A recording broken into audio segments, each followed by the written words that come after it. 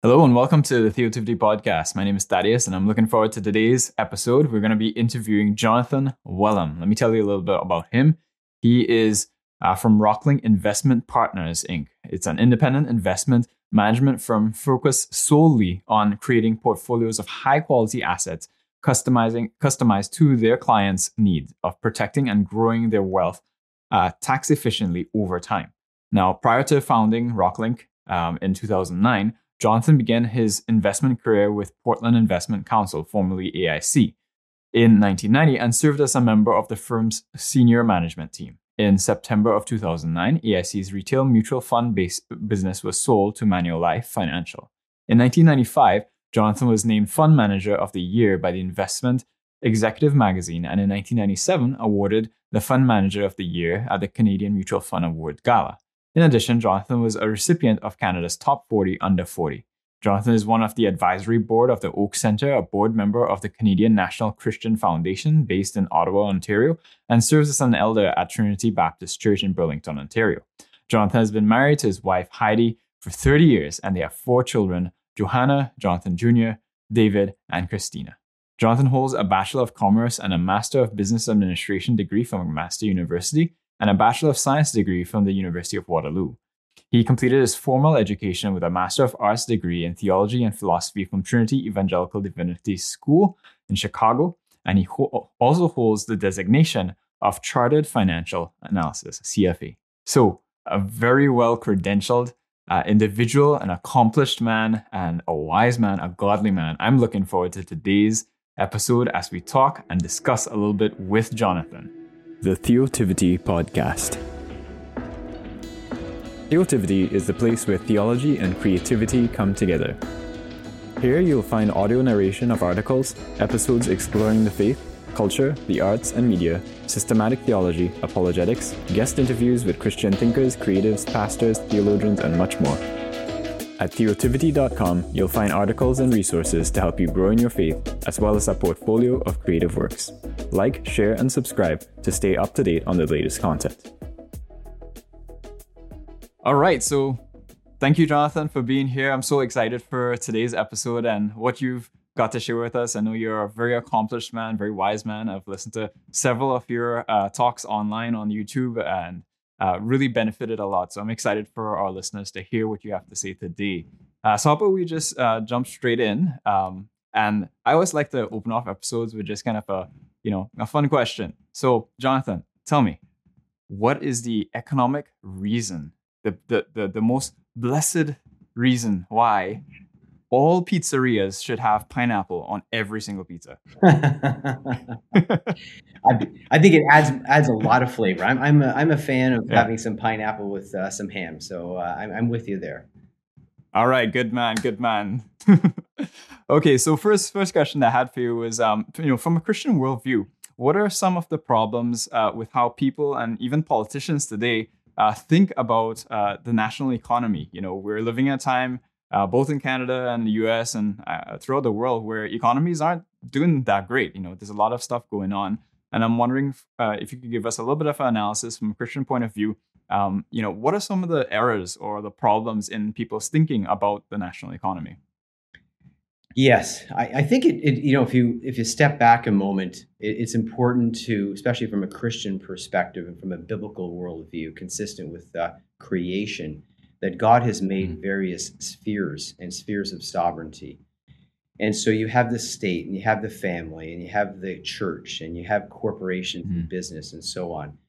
And I think the biggest challenge and problem we have now is that we have too much government, and government has become much too large. It's more extensive in terms of its tentacles into the economy. And so increasingly it wants to control the church, it wants to control the family, it wants to control economics, business.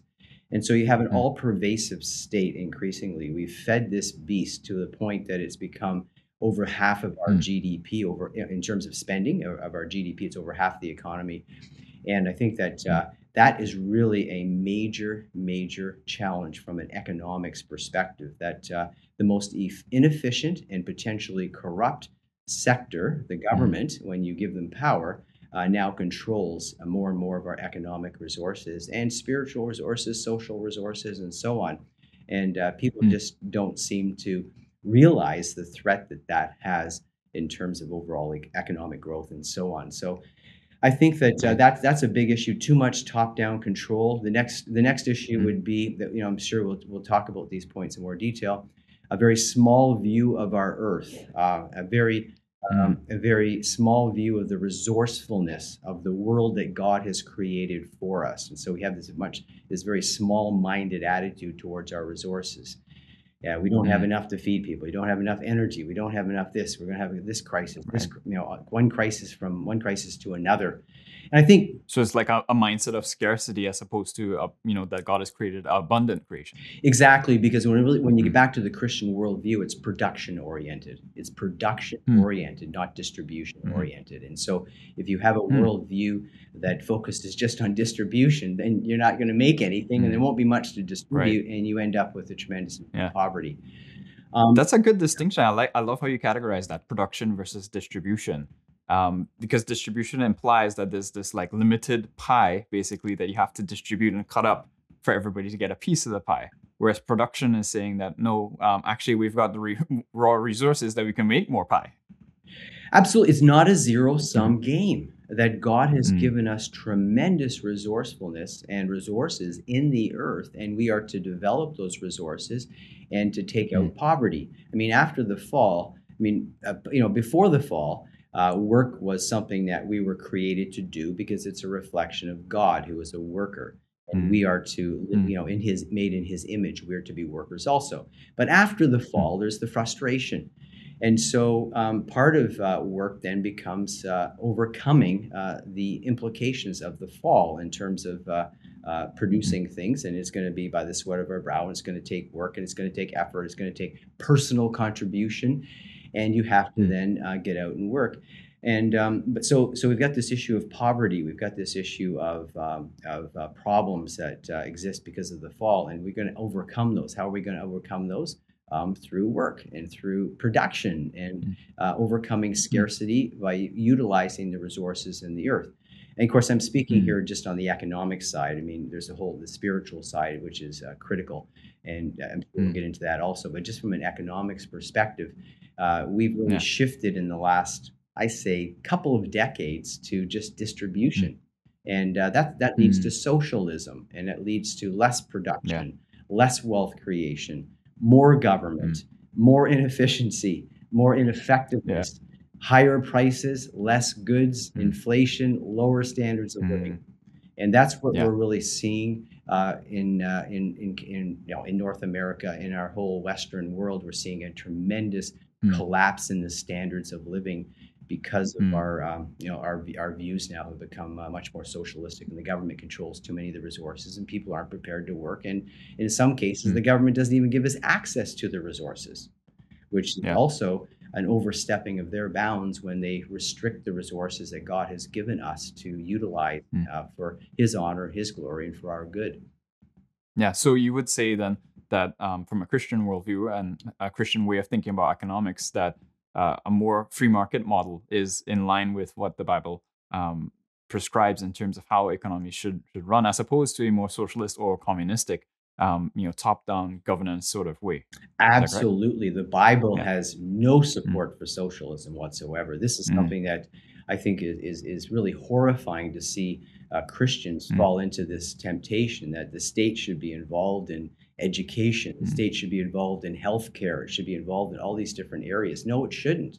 Mm. We need Mm. to have a free competitive market, and that will produce the products and services at a much lower cost, and Mm. also in a much more fair way. We're seeing the partiality of the state now, and Mm. then it's very hard to stop them when they get into a sector and they control it. Then it becomes driven by their own ideology, and it's not a free market anymore.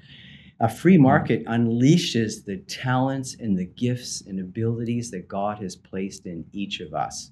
And to limit Mm. that is to limit the production of wealth for everybody.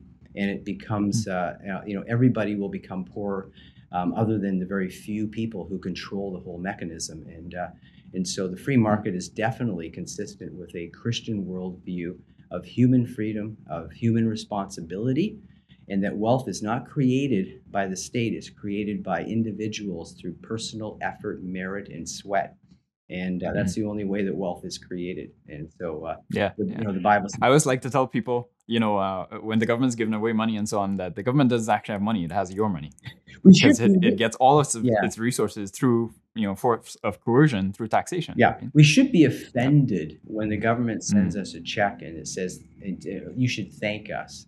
No. We should be very angry because they've actually taken our money, as you say, through a rapacious tax system, repressive tax system, and then they put it through an inefficient bureaucracy, which is unnecessary, and then send a check back to us, a portion of it, which is our money in the first place. And then they tell us we should be thankful, and we should be outraged that is an abuse of power and something that is wasting our money and actually wasting our resources. It's not being a good steward, and it's really immoral, and it's an offense against God. Yeah, absolutely. I agree. So maybe tease this out a bit, because I like to make sure that, in these episodes, we're not just preaching to the choir, because often you can just talk and the people who agree with you are going to be nodding along, but then somebody who's maybe on the other side of the aisle might not be tracking a little bit. So can you maybe tease that out a bit more and make a compelling case, biblically and practically speaking, as to why is it that, government systems and economies that are run in a more socialistic, top-down sort of fashion tend to be less prosperous, less efficient than a free market economy? What are some of those reasons? Well, because of sin. I mean, I think if you really get back to it, you really get to sin. And sin is something that needs to be kept in check. And the best way to keep that in check is through competition. And competition is what's going to ultimately keep a lot of that sin in check. So if you concentrate power, which is what the problem is when you have government, so you concentrate power in the hands of a few, there is no way that you're going to get the kind of innovation and technology development and creativity released that you're going to get in a system that allows private property and allows you to keep and benefit from your work.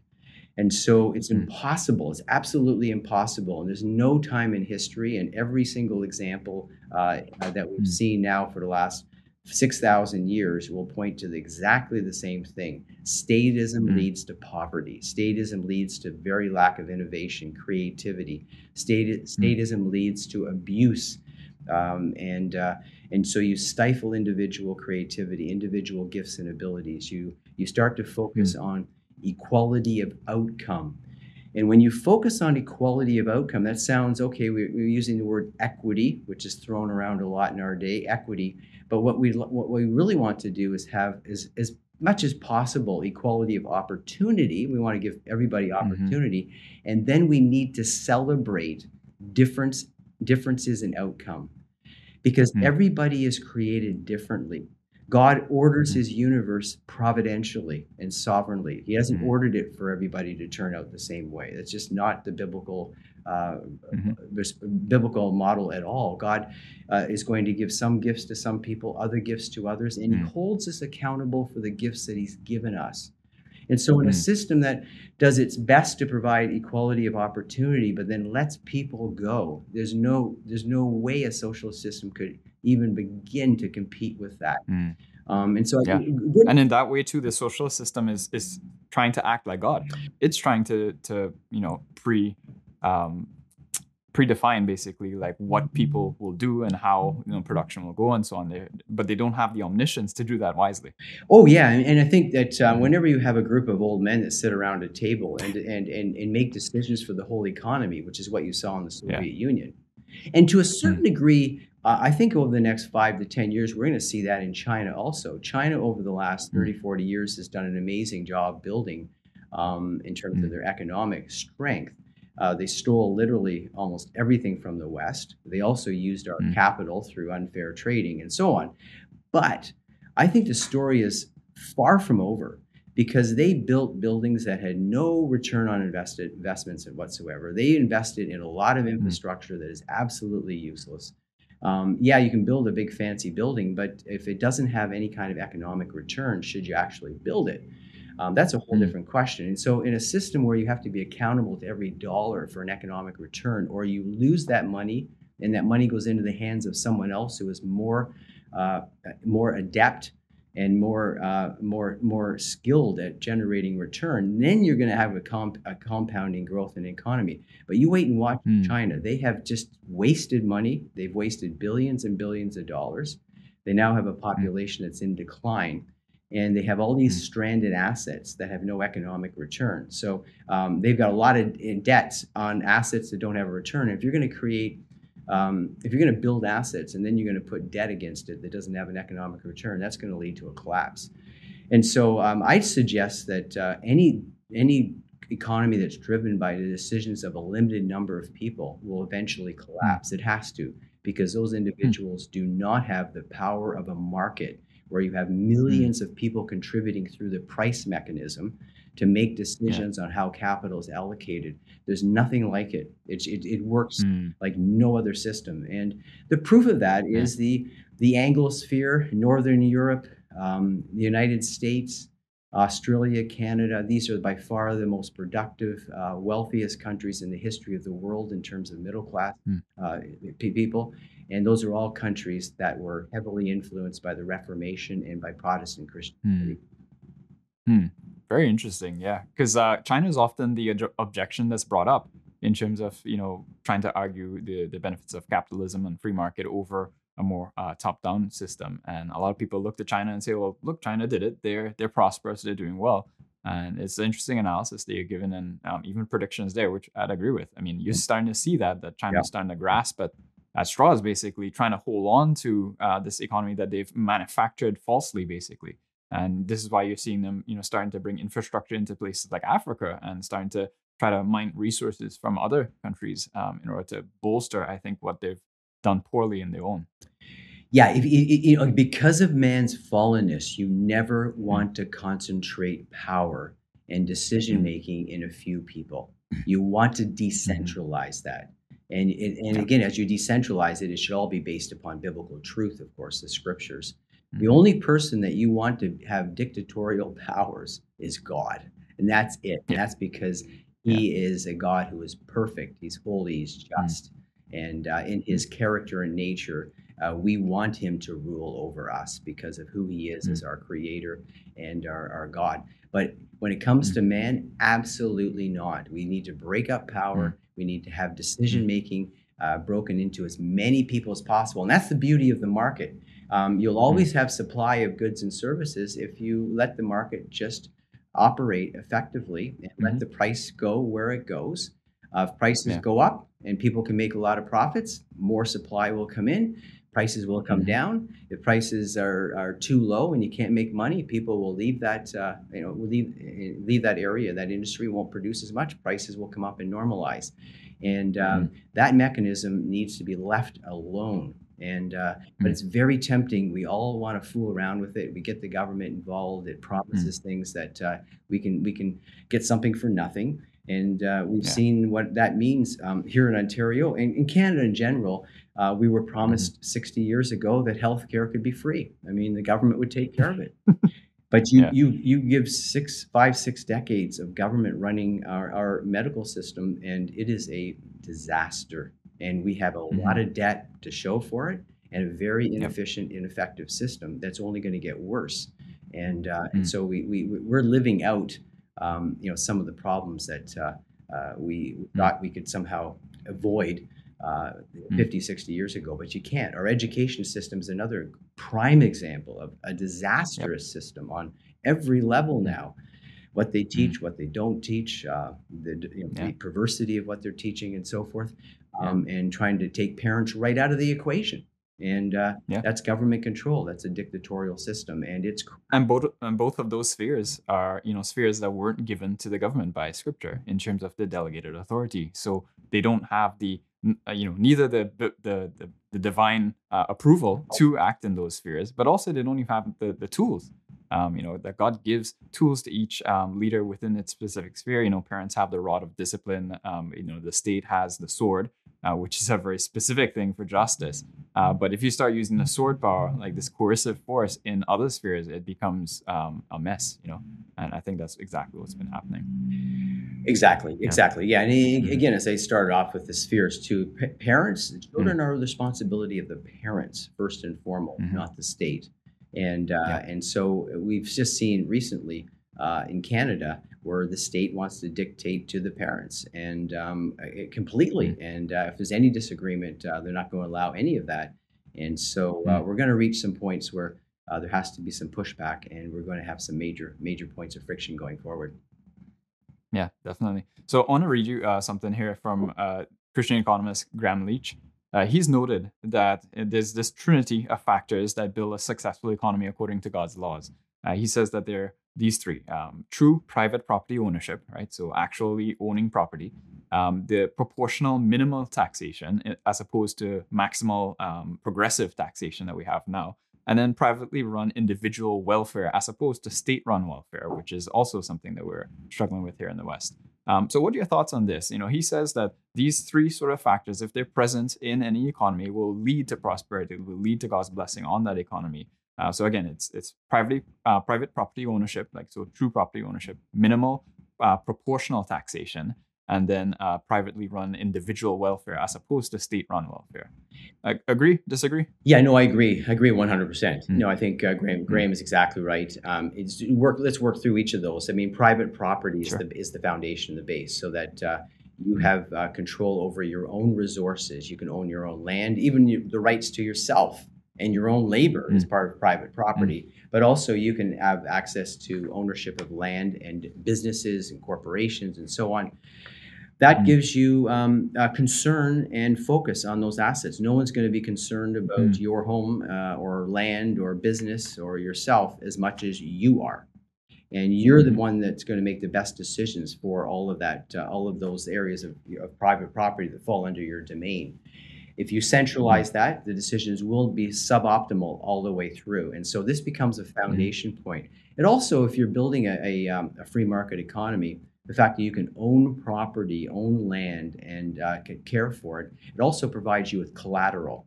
And that's also very important Mm. too. So you can borrow against your Mm. house or an asset or a business that helps you grow a business. Mhm. And so you can start with a Right. little bit of money. You've got some Mhm. collateral and capital. What you'll find in economies where people have nothing to offer as collateral is they really have no access to capital. And so that can Mm. starve them. And even if they have good ideas, they really can't make them work. And so private property Right. is essential. It limits the government and it also stops people from stealing because that's Mm. yours and they can't take it away from you. So a whole system of title and Mm. making sure there's proper ownership laws and so forth. So there's Yeah. predictability in the future too. You're not going to make long-term Mm. economic decisions if you think your Mm. assets are just going to be taken away from you. And you Right. see, There's a basis for security and taking risk even, right? If like you can own your house, for example, actually absolutely. own it and not have to, let's say continuously pay taxation to keep your property, then you can take risks because you're like, okay, well, at least I own my land, my property, my house, and I can risk starting a new business that may fail, but I own my house, so I'm not gonna lose that. Unless of Yeah. course If you take it as collateral against a loan or something. exactly. If Yeah. Yeah, but then you're trying to make a good decision, hopefully. I mean, if you don't, then the Mm-hmm. money's going to go to the hands of people who hopefully will make better decisions. But Mm-hmm. there's risk, and you want to have venture capital. You want people taking Mm-hmm. risk. You want people Mm. to try something, and it's not failure if you legitimately go into something, you put your heart into it, and it doesn't work out. Then you start over and you Mm. do something else. That's the way it works in the world that God has given us.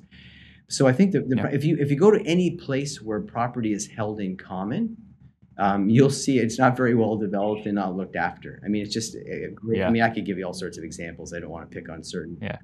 certain. Graham gives the example actually like of bathrooms, right? People clean their own bathroom, they take care of their own bathroom, but public bathroom, who goes into a public bathroom Yeah, and starts cleaning it, yeah, yeah. right? And if Yeah. you look at the way, unfortunately, the Mm. way they've given land to the indigenous people of Canada, First Mm. Nations, and so forth, same thing in the United States, the land Mm. never gets developed properly, and people live in just total poverty. The second Mm. item you mentioned would be proportionate tax and minimal taxation. And the reason that's important is because you must starve the beast. You have to Mm. keep government at a certain size. And so, Mhm. when you're taking money from people from their private property, it should be very transparent. It should be laid out so people know what the rules are. It's not arbitrary, and it should be minimal. And it should be proportionate in the sense that people should pay a similar proportionate amount so that there's fairness within the population. Even the way we have it now, people keep saying, go tax the rich. The wealthy people Mm. pay the vast majority of the taxes now anyway. It's already skewed to very few. Part of the problem we have is Yeah. that too many people pay no tax, and so they don't Mm. feel it. And they'd be better if they felt the oppression of government and pushed back more than Yeah. getting a free ride. But having said that, the Mm. biggest issue there is keeping government in its lane and making sure that when Mm. money is taken from us through taxation, it's fair, it's not Mm. overly large, and it's very transparent, so we know exactly what the rules of the game are. And so the government just Right. can't come along and say, "Hey, you owe us money," and that happens Mhm. in some economies. They just expropriate Mm. your assets. And of course, Mm. again, no one's going to be investing, thinking long term, building capital for everybody if that's the case. And then the last one would be in terms of charities. This is again something where the church has really, really fallen down. I mean, Christians should be ashamed of themselves in terms of what they've given up in our economy, handing over Mm. our hospitals, our healthcare system to the government.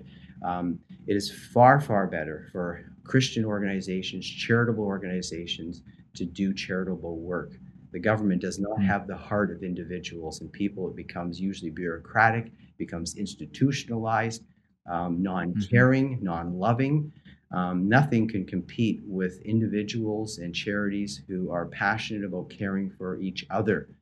And this is Mm. this is a big problem. We saw this through COVID also. We saw how the state does not care anything about us. It doesn't care Mm. about long-term care facilities. It doesn't care about the pain and suffering when people have funerals and can't attend them. They were, Mm. restrict attendance at funerals. Same thing with other celebrations or go after the church. The state Mm. has no heart. The state is Mm. not going to be representing God the way individuals or churches are going to be. The heart of God, the care, the compassion, the love, the grace. And so I think these Mm. three items, which Graham touches on, are very, very important. And then they springboard Mm. out into other areas. They have Mm. broad implications in terms of our economics and our view of society. Yeah, awesome. We could definitely continue to talk a lot more on that, but I got some other stuff that I want us to cover. Let me shift gears a little bit. So I want us to talk a little bit about currency because that's a vital part of economies is the currency that we use, right? And I want you to speak specifically to how does God's law relate to money as in currency, and what's your thoughts on the problems with inflationary fiat currency, which we currently have? From a biblical worldview? And is there any alternative realistically? Yeah, this is a big area. It's a very important area. I mean, Mhm. currency, when you think of an effective currency, currency should have a couple of attributes or characteristics. It should be a store of value, which means it Mhm. should be stable. If someone gives you money for working, you should be able to hold that in your hand for, a couple days, a couple months without it falling in value and Right. being depreciated. That's not really good currency. So stable store of value. It should be a good medium of exchange so that it's accepted amongst people. So it's easy to use it in commerce.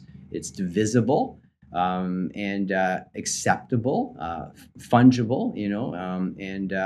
And it should also, ideally be portable, so you can, use it very easily. So I Mm. think the biggest issue we have with our currency is the currency we have. Yeah, it's divisible, it's portable, and so on. But is it stable in value, and what backs it Mm. up? And so for years in the Western world, we had typically a gold standard or some type of collateral standard that behind the money, there was Mhm. actually a hard asset that had value so that your currency wasn't just dependent upon the promises of the state, which is what fiat currency means. It means the reason our dollar has any value is because the government tells you it has value. And then everybody just Mm. assumes it has value, and therefore, we can all use it. And I think that's very unbiblical. The Bible talks about Mm. gold and silver as money. and collateral, Mm. and the biggest issue that comes up, and you can use almost anything for money provided it has collateral and some purchasing power behind it. But the biggest problem that we have, that's emerged more recently, is that with our fiat currency, and then pulling the collateral backing out of it, which Mm. that's occurred over a number of decades. But the big change was in the Western world was back in 1971 when Richard Nixon took the gold standard, took the U.S. completely off the gold standard, although it was only partially off the Right. gold standard anyway. After Bretton Woods back in 1940, in the 1940s after World War II. But the biggest issue now is that there's really no collateral backing to any of our currencies, just a promise. And what's Mm. happened is corrupt governments, dishonest governments, desperate governments who want to spend more money than they have and spend more money than they're willing to tax their population with, have started to print the money. And so they start to Mm. increase the circulation of money. And that is just downright immoral. I mean, the Bible Mm. criticizes and condemns for no uncertain terms, the watering down of currency and Mhm. the watering down of your money. We see this in a number of biblical passages. It gets into proper weights and measures. And so I think the biggest Mhm. issue now with currency is it doesn't have a collateral backing, so we don't know what's behind it other than government promises. And the government, Mm. through their central banks, which they say are independent, which is a complete farce and joke, Mm. really. The Bank of Canada does the bidding of the federal government. It certainly has the last 3-4 years. Mhm. Will when pushed, just print money, which means it's Mm. stealing from everybody else because it's giving people purchasing power without earning it. And it's that Mm. purchasing power they have is increased, but the production in the economy has not gone up. And Right. therefore, if you keep doing that and you have a certain amount of velocity, there's going to be upward pressure on prices. So all of a sudden you create inflation. If you create Mm. inflation, you're also stealing from people. So this is the Yeah. challenge we have now. And I think that a Christian view of currency would be much more controlled level of Mm. expansion, and you would try to back it with a hard asset, and so it would be forced discipline on the state and on the bank, any central banks you'd have. Although Mm. I'd be more inclined to get rid of the central banks, but basically collateralizing it and keeping under wraps the expansion of the currency. Because Mm. ideally, you don't need to expand the currency at all. And what would happen if you had a productive economy? Prices would go down. Mm. But the Yeah. reason why they don't want prices to go down is because we're in a debt-based economy. And so if Mm. prices go down, your home prices go down and it's easier to buy them, but people have all this debt against it, then you're going Mm. to run into financial problems because there's way too much debt in the system. And so that's why they like to Mm. have this inflation going on underneath the surface, because it helps keep the debt-based economy going, if you will. Right. So it's like masking the problem that's underlying. And it's interesting when you think about it. So we've seen that happen in terms of the prices going down in certain sectors of economy that have been allowed for free market forces to take its route, its natural route. You see that, for example, in tech, right? Look at the cost of computers and personal computers over the past, let's say 2 to 3 decades. We've seen, computers go from something that only the very wealthy can afford, and through innovation and companies providing a lot of competition with one another and pushing one another, the consumer has actually benefited as the prices of computers have gone down in technology as a whole. And I mean, that's not even in a true free market in its truest sense, but we saw some of that play out. And how much more could that play out if that was allowed to happen economy wide, basically? Absolutely, absolutely. If you go Mm-hmm. back to the 50s or the 60s, 1950s, 1960s, people generally, even a working class person, blue collar person with a reasonably good blue collar job, worked in a factory or something like that, their salary, their annual salary might be 50% of the price of buying a home, and on one income. And so the productivity and the wealth levels were much, much higher. Even when I graduated, I started buying a home in early 1990s. I mean, the first home I purchased was well less than Well, my income at that point would have been probably 70-80% of the value of the house.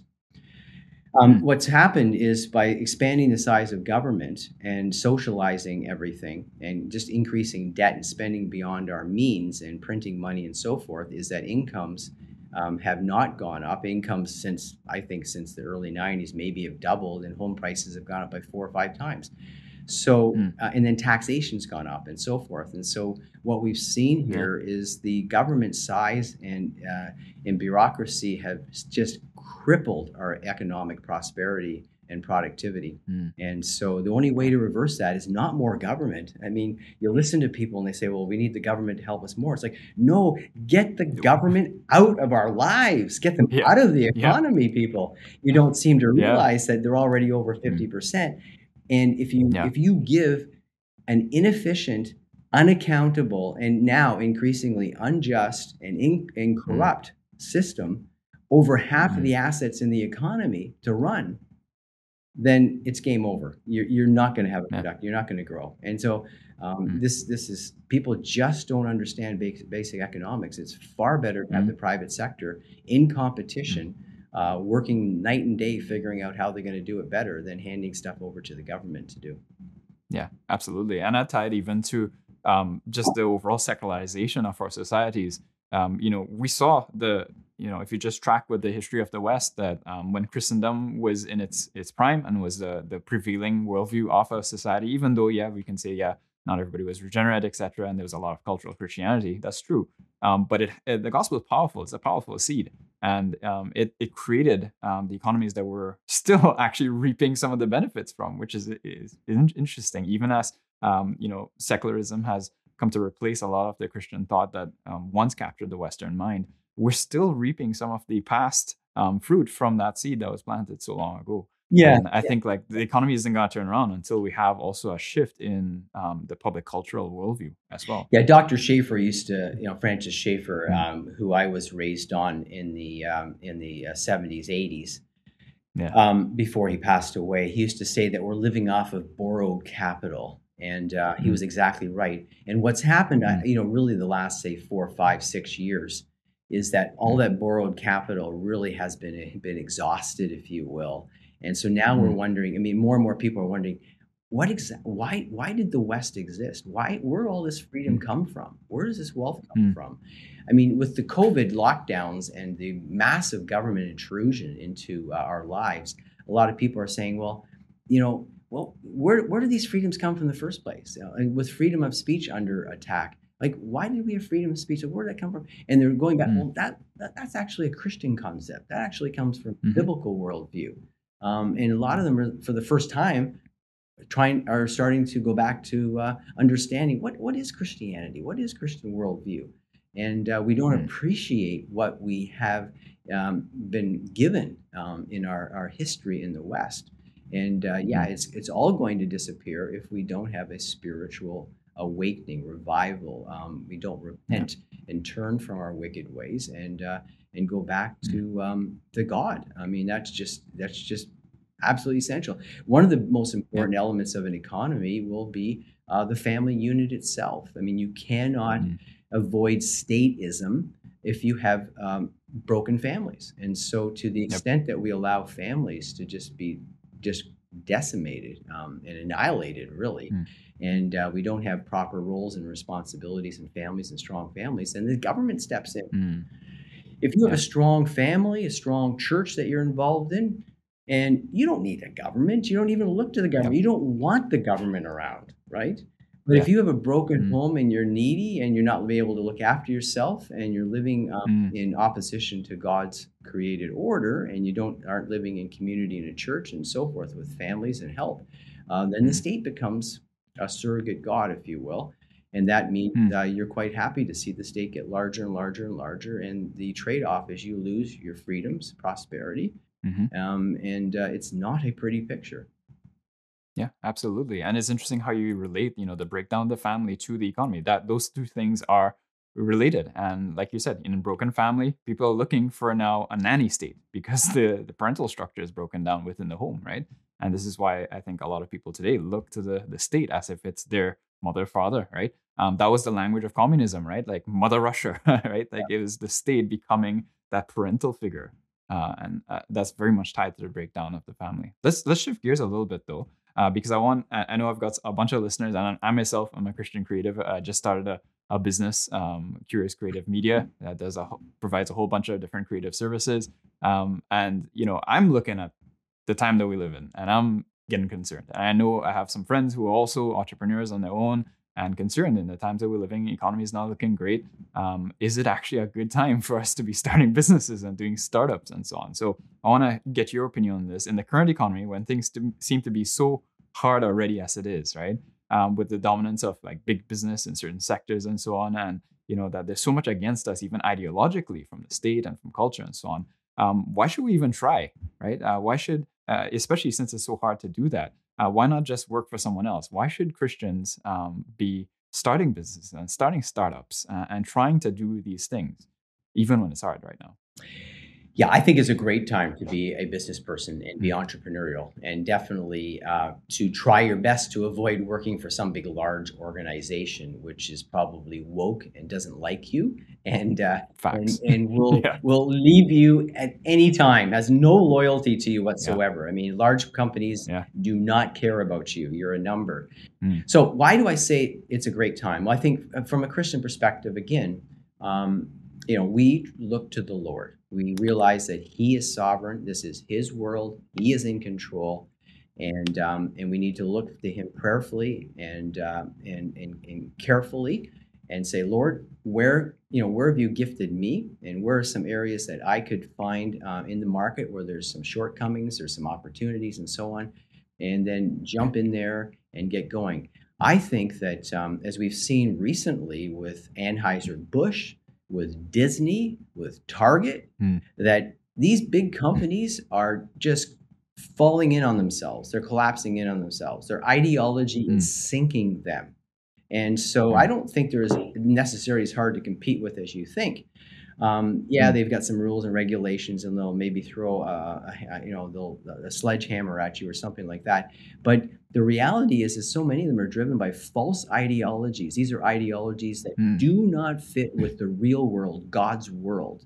And so I think there's avenues of competing against some of these large organizations and coming up with products and services that are of redeeming value and based upon Christian principles. So I think the going public of Public Square in the United States just this week, where you can now go on a central database and you can make all sorts of gifts or products, I should say, products and services you can offer that aren't going to be based in some ESG woke world environment.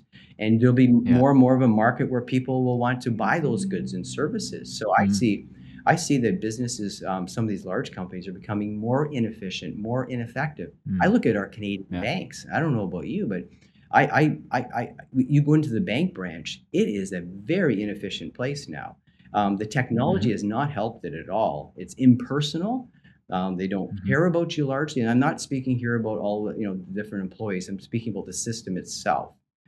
And we're in the financial service businesses. A lot of the people coming to us, they're coming because they don't want the depersonalized approach, the institutional approach that you're just treated as a number.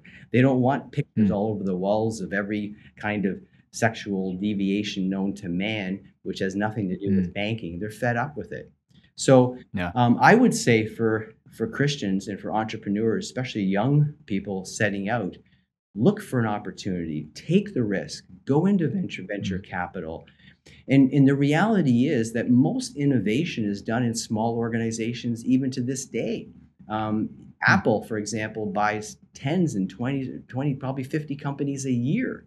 And they're buying small companies because they're buying talent, they're buying ideas, they're buying patents from entrepreneurial people. So I think that we have a mandate as Christians to go forward and to take charge, to allocate capital, look to God. He's the one that's sovereign. Look to Him for His blessings. There's that wonderful passage in Ecclesiastes, right near the end, Ecclesiastes 11, I believe, which talks about casting your bread upon the water. And you don't know what's going to come back, but you know something will come back. God will reward that in some way or some fashion.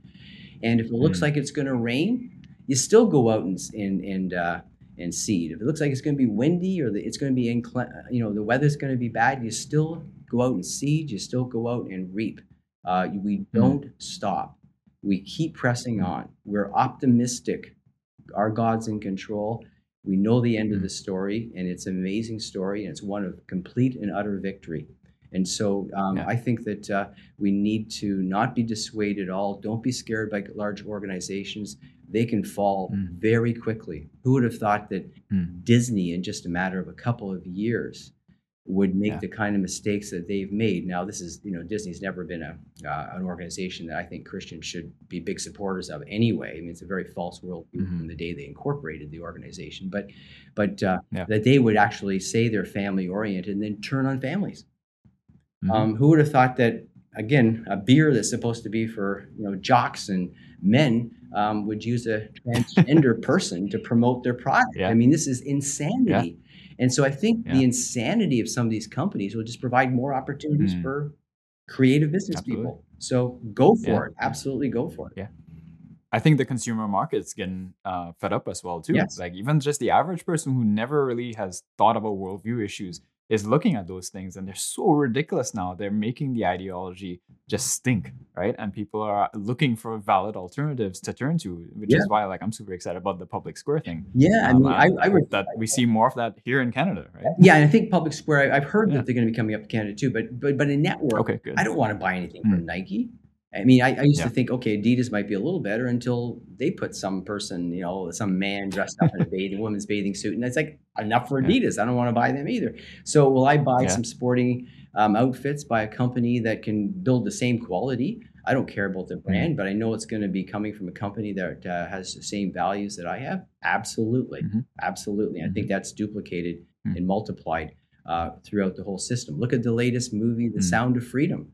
They laughed at that, and mm. The Sound of Yeah. Freedom wasn't going to, that's not going to go anywhere. They didn't get any support by the big people. It cost what, $15 million to make, and looked like Hmm. they'll be grossing over $100 million. Well, that's a Yeah. pretty good return on investment. Oh yeah. Meanwhile, you have the other series, the Harrison Ford series, and Yeah. they spend over $200 million on the film, and they'll be lucky if they get Mhm. half of that back, right? So, Hmm. the reality is we can compete against Mm. debased stupidity, which is what I'm thinking you're seeing now in more and Yeah. more of the economy, and I think that Mm. we should not be deterred in the least. In fact, I think we should get Mm. excited and we should Mm. encourage Christian entrepreneurship. But and I mean true entrepreneurship, not being lazy, but really Mm. hardworking, creative people who have been gifted by Mm. God, and Mm. get behind them. Yeah. Yeah. Well, that's super encouraging for me. I know, because just getting started off, it can feel like a real hill because as you're launching a business, as you know, it takes time for that Yes. to build up, a reputation, a portfolio, and clients, and all these things. And that grind can be really discouraging. But Yeah. it's good to hear that, and especially since like I'm trying for myself to build a company that's explicitly Christian and honors the Lord and is, going to not compromise on that. Like I'm making it a point to be like, we're not woke. We're not gonna be, pushing that type of agenda or going along with it. Wait. Yeah. And my hopes is that there's actually a market for that because I'm sensing this that people are fed up, that they're looking for these sorts of Yeah. alternatives, and I'm hoping that more Christians will be bold to step out like that. And I think it will cost some of us something, but I don't think that it'll, in the long run, eliminate all of these Christian startups and alternatives. I think Yeah. eventually the market Yeah, I mean, will you go favor it. back to the horrors of Nazi Germany, Mm, and even mm, in the Europe, it was hard sometimes for the Jewish folks to work in other organizations, and so they became very creative as a group and started their own mm, businesses and got involved in a number of industries, and mm, said and became quite wealthy and created a lot of wealth. So sometimes that adversity mm, can lead to mm, opportunities, and I think that's what we have mm. to focus on. But Christians of Yeah, all people should be those who are prepared to take risk because we know the God mm, who holds the future, and yep, so it's not just some amen. arbitrary chance world that we live in. Yeah, It's God's world. amen, amen. It's good. So I got a listener question for you, actually. So let me read it out, and you can respond. So how can someone in ministry build equity and wealth for his children while still being employed full time in a church? And as you know, church ministry doesn't necessarily, pay that well. especially in the current economy where more and more people are finding it hard to make ends meet in the city. So what would be your advice to someone who's in full-time vocational church ministry? How can they build equity and leave an inheritance for their children? I think you just go back to the very basic principles that the Bible gives, and that means you have to save, you have to be disciplined, you have to set money aside. So I think that a couple of things: try to get a home, try to invest in some real estate that at least you're living in a place and you're building equity in a home. And then I think it's critical that you have a budget and you lay out exactly what you're going to be spending, and you then set aside a small amount of money and what you can save out of that. Even if it's a small amount, it will compound, and then set that aside and invest that money, and just try to find a place where you can invest it in a sane, sensible investment program. There's really no I happen to know a company that does investments. yeah. I'm not trying to promote but I think there really is no silver bullet. There's no shortcut. And we don't know what the future has. I have a number of pastors that are clients, and the vast majority of them, if they're really theologically astute, are just disciplined savers. And I see them putting that into practice. And there's others that are kind of they inordinately worry about things. These aren't some of the leaders, but there may be smaller pastors, and they worry about the future, and they worry. And I'm thinking, you're a pastor, you should have more confidence and more faith and stuff. And then they end up saving nothing. And so it's the little by little by little. It's the discipline. It's being creative in the home, working together with your spouse and on ways that you can save money and get creative and create different revenue streams even. That's what works over time. And as I said, I've seen people that are in the ministry and they make the same amount of money, and one might retire with financial assets, not even a home, in over $1 million, and another might have 50 grand, and not even that. And it was just the discipline over the time. So I think that, again, set aside a little bit, have a budget, be very careful, think long term.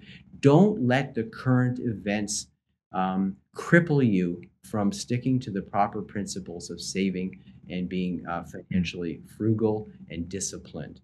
And part of that too is to give money to church. I mean, the Lord gets it off the top, right? That's part of tithing. I think it's very important to first give back to the Lord, even when it hurts.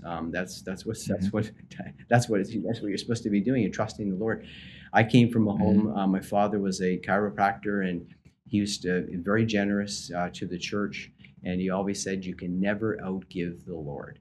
And he owns the cattle on 1,000 hills, and so he was always a good example of that. And so I think first give to the Lord. Second, take care of your family, and have a disciplined budget. Set money aside, and try to buy assets that are going to hopefully go up in value and protect your purchasing power over time, starting with some real estate and then building out from there. Yeah. So you would say prioritize in terms of if they're trying to say, what do we save to invest in? What would be some of the asset classes, let's say, that they should be prioritizing investments in, particularly because they don't have a whole lot of cash flow? I think they should find an investment vehicle that's going to be just very disciplined and long-term and investing in really healthy quality businesses or harder assets. Could be property, things like that. So I operate in the stock market. The stock market is a wonderful way to participate directly in equities in businesses. And I think that it's a very efficient way of doing it. It's a wonderful opportunity. And so I would say, you're going to have to probably find a fund or someone who's operating something that they feel comfortable in, what's going to be consistent with their principles. I mean, we as a company right now, we look at the market and we say, it's going to be tricky, it's going to be a challenge, but that doesn't stop us from investing in high quality companies that we think are trading at good prices, and then being patient over the long term. I mean, the alternative is you don't save, or you go and spend money you don't need to spend, And that's not a proper alternative either. We have to trust the Lord. I mean, the Right. Bible gives us all of these examples that Christ speaks to these issues in many of his parables and examples. We Mm. are to use our resources wisely, and we're to put them to work. We're not to put them underneath our Mm. pillows. We Mm-hmm. have the example of the talents, and the one that got Yeah. in trouble was the one that just gave back what he got. We Mm-hmm. are to put our time, effort, money to work. And if Mm. it goes down in value when we can't control it, that's so be it. That's the nature of the beast. That's not what we Mm. want, but that doesn't justify concerns over the future, does not justify not being obedient to God. Mm. Mm. Yeah, that's good. Good word, and hopefully encouraging. So let's end it off with a question that's more aimed at for those in ministry and pastors. You yourself are elder in a local church, and I love the perspective that you bring as well. But not every church is gonna be blessed to have an economist as an elder, right? And as a pastor. But in your experience, what's some of the most misunderstood, perhaps, aspects of the economy and economics that Christians and pastors seem to get wrong, and how can pastors particularly equip their people to think Christianly about economics, and perhaps maybe why should they have some sort of urgency? Obviously, it's maybe not the thing that you preach on every week, but why should there be some concern about equipping your people in this way as well? Yeah, and I think that let me just read. I have a quote here from Warren Mm-hmm. Brooks, and Mm-hmm. let me just read from that. I think it's a very helpful quote. He says, "A national economy, like an individual business or a specific product, is the sum of the spiritual and mental qualities of its people, and its output value will only be as strong as the values of society." And he says there's many examples of barbaric societies which practiced the free market of the jungle and finally perished in the poverty of hedonism. Without the civilizing force of universal moral standards, particularly honesty, trust, self-respect, integrity, and loyalty, the marketplace quickly degenerates. A society that has no values will not produce much value. A nation whose values are declining should not be surprised at a declining economy. And as one person says, a dollar is not value, but representative of value, and at last of moral values. So what I'd Wow. say the Okay, hold up. Can you give me those quotes? Like, send me those quotes because I'm gonna put them up on the yes, yeah, screen for this yeah, episode. yeah. Yeah, it was great. Everything that happens in the family, in the church, Mm. our consistency with God is what gets infused in our economy, in our society. The Mm. church is not separate from the economy, from business, from the government. It's what sets the whole tone of the ethics, the morality, the standards, the Mm. law that's going to be in the society and in the businesses and in every area of the economy. And so this idea, Mm. I think that the concern is that you go to church, we compartmentalize the sacred, we worship Mm. God and on Monday and so forth. It doesn't have an implication out into the everyday life. That is probably one of the biggest uh, mistakes that we have made over the last number of decades in the West. Mm. That it is our biblical understanding, our biblical law, our biblical standards, biblical morality that must infuse every single area of life. If our Christian Yeah. morality and standards don't underpin our biology, our physics, our chemistry, our political science, our sociology, our economics, our finance, we're going to be in trouble. All of these Mm. areas are under the lordship of Christ, and they all have to be controlled by governing ethics and morality and integrity, honesty, and so on.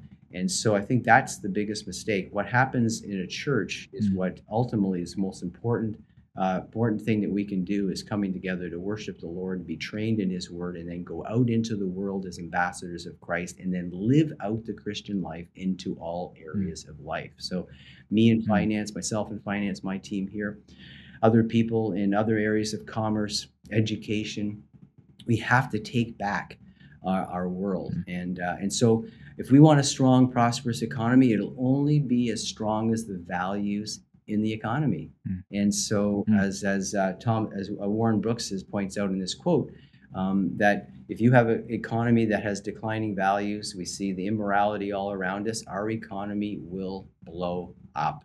It will not be sustained. And so, Yeah. Tocqueville, many years ago, when he came to the United States, the French sociologist, and he looked at the states, he goes, what makes this strong nation? He says it's because they're good. I mean, it wasn't perfect nation, obviously, but he said, what was the contrast here? He says he went into Middle America, went into the United States back in the 1800s, and he went into the churches and he saw vibrant churches. He saw vibrant court systems that were concerned about justice and standards of justice and so on. And if you have a society like that, then it's going to be dead simple. You're going to produce a lot of wealth, and you're going to be a prosperous, free economy. And but if you don't have those values and they decline, then your economy is going to decline, and your dollar ultimately will decline. And that's what we're seeing in our own economy. So that's the biggest thing, that our Christian morality and ethics need to infuse every area of life. And so what a pastor is doing on Sunday is just the tip of the iceberg of how that must then work out into all of society through the congregants and through the members and adherents in that church. That's so good. That's so good. And I hope that was helpful and inspiring to Christians and pastors and church leaders, especially. Perhaps, do you have any, as we close off, do you have any resources that you could point people to if they're looking to get a Christian understanding of economics and how the Bible should inform how they think about it? Are there any books or maybe video lectures or whatever type of resources you want to point people to that can help them on that journey? Sure. I mean, what I could do, Thaddeus, is maybe to send you something that you could post. I could send a number of books. Sure. I think that would be helpful, rather than maybe rattling off some now. But just give a bit of a bibliography of a handful of books that I think are quite helpful. Dr. Grudem, Wayne Grudem, has a couple of books also on economics I think that are excellent. I studied under Dr. Grudem at Trinity Evangelical Divinity School back in the late 80s. And he's written, he has a big systematic theology book too, but he's also written on God, government, on wealth creation, and some really helpful biblically oriented work, which is, I find, an easy read too for people. But I'll send along some books, and then you can just attach them to the podcast. Yeah, absolutely. I'll make sure to put those in the episode description and links to all of the resources. Awesome. Well, thanks so much for your time. Jonathan, can you tell people where they can find you, where they can find out perhaps a little bit more about RockLink as well? Sure. Probably the best way of tracking us down, you can go to our website, which is just rocklink.com. And RockLink is spelled R-O-C-K, rock, which is easy to spell, but link is the tricky one. So it's L-I-N-C, not K. So we did spell it incorrectly, but it gave us a .com address right away. So rocklink.com. And then they can also, anyone wants to send me an email, it's easy to get through to me, just J Wellum. So my last name, you'll see it there, jwellum@rocklink.com. And if you go on our website, also there's phone numbers there too. And we're very accessible. We love talking to people. We have about 270 families or more now that we look after. And the majority of those are probably Christians, but we look after anybody who wants to have prudent, long-term, disciplined wealth management. Awesome. Well, thanks so much for your time. I hope you guys have enjoyed this episode. I know I have, and I hope that you took away something that you can then put into practice in your lives. So until next time, solely Theo Glory. Thanks for listening to the Theotivity Podcast. If you found this content helpful or edifying, please leave a review on Apple, Google, Spotify, or wherever you listen to your podcasts. Also, follow us on social media and consider sharing this episode to help Theotivity reach others as well. Check out theotivity.com for resources, info on how to support, and subscribe to our monthly newsletter to stay up to date on all the latest content.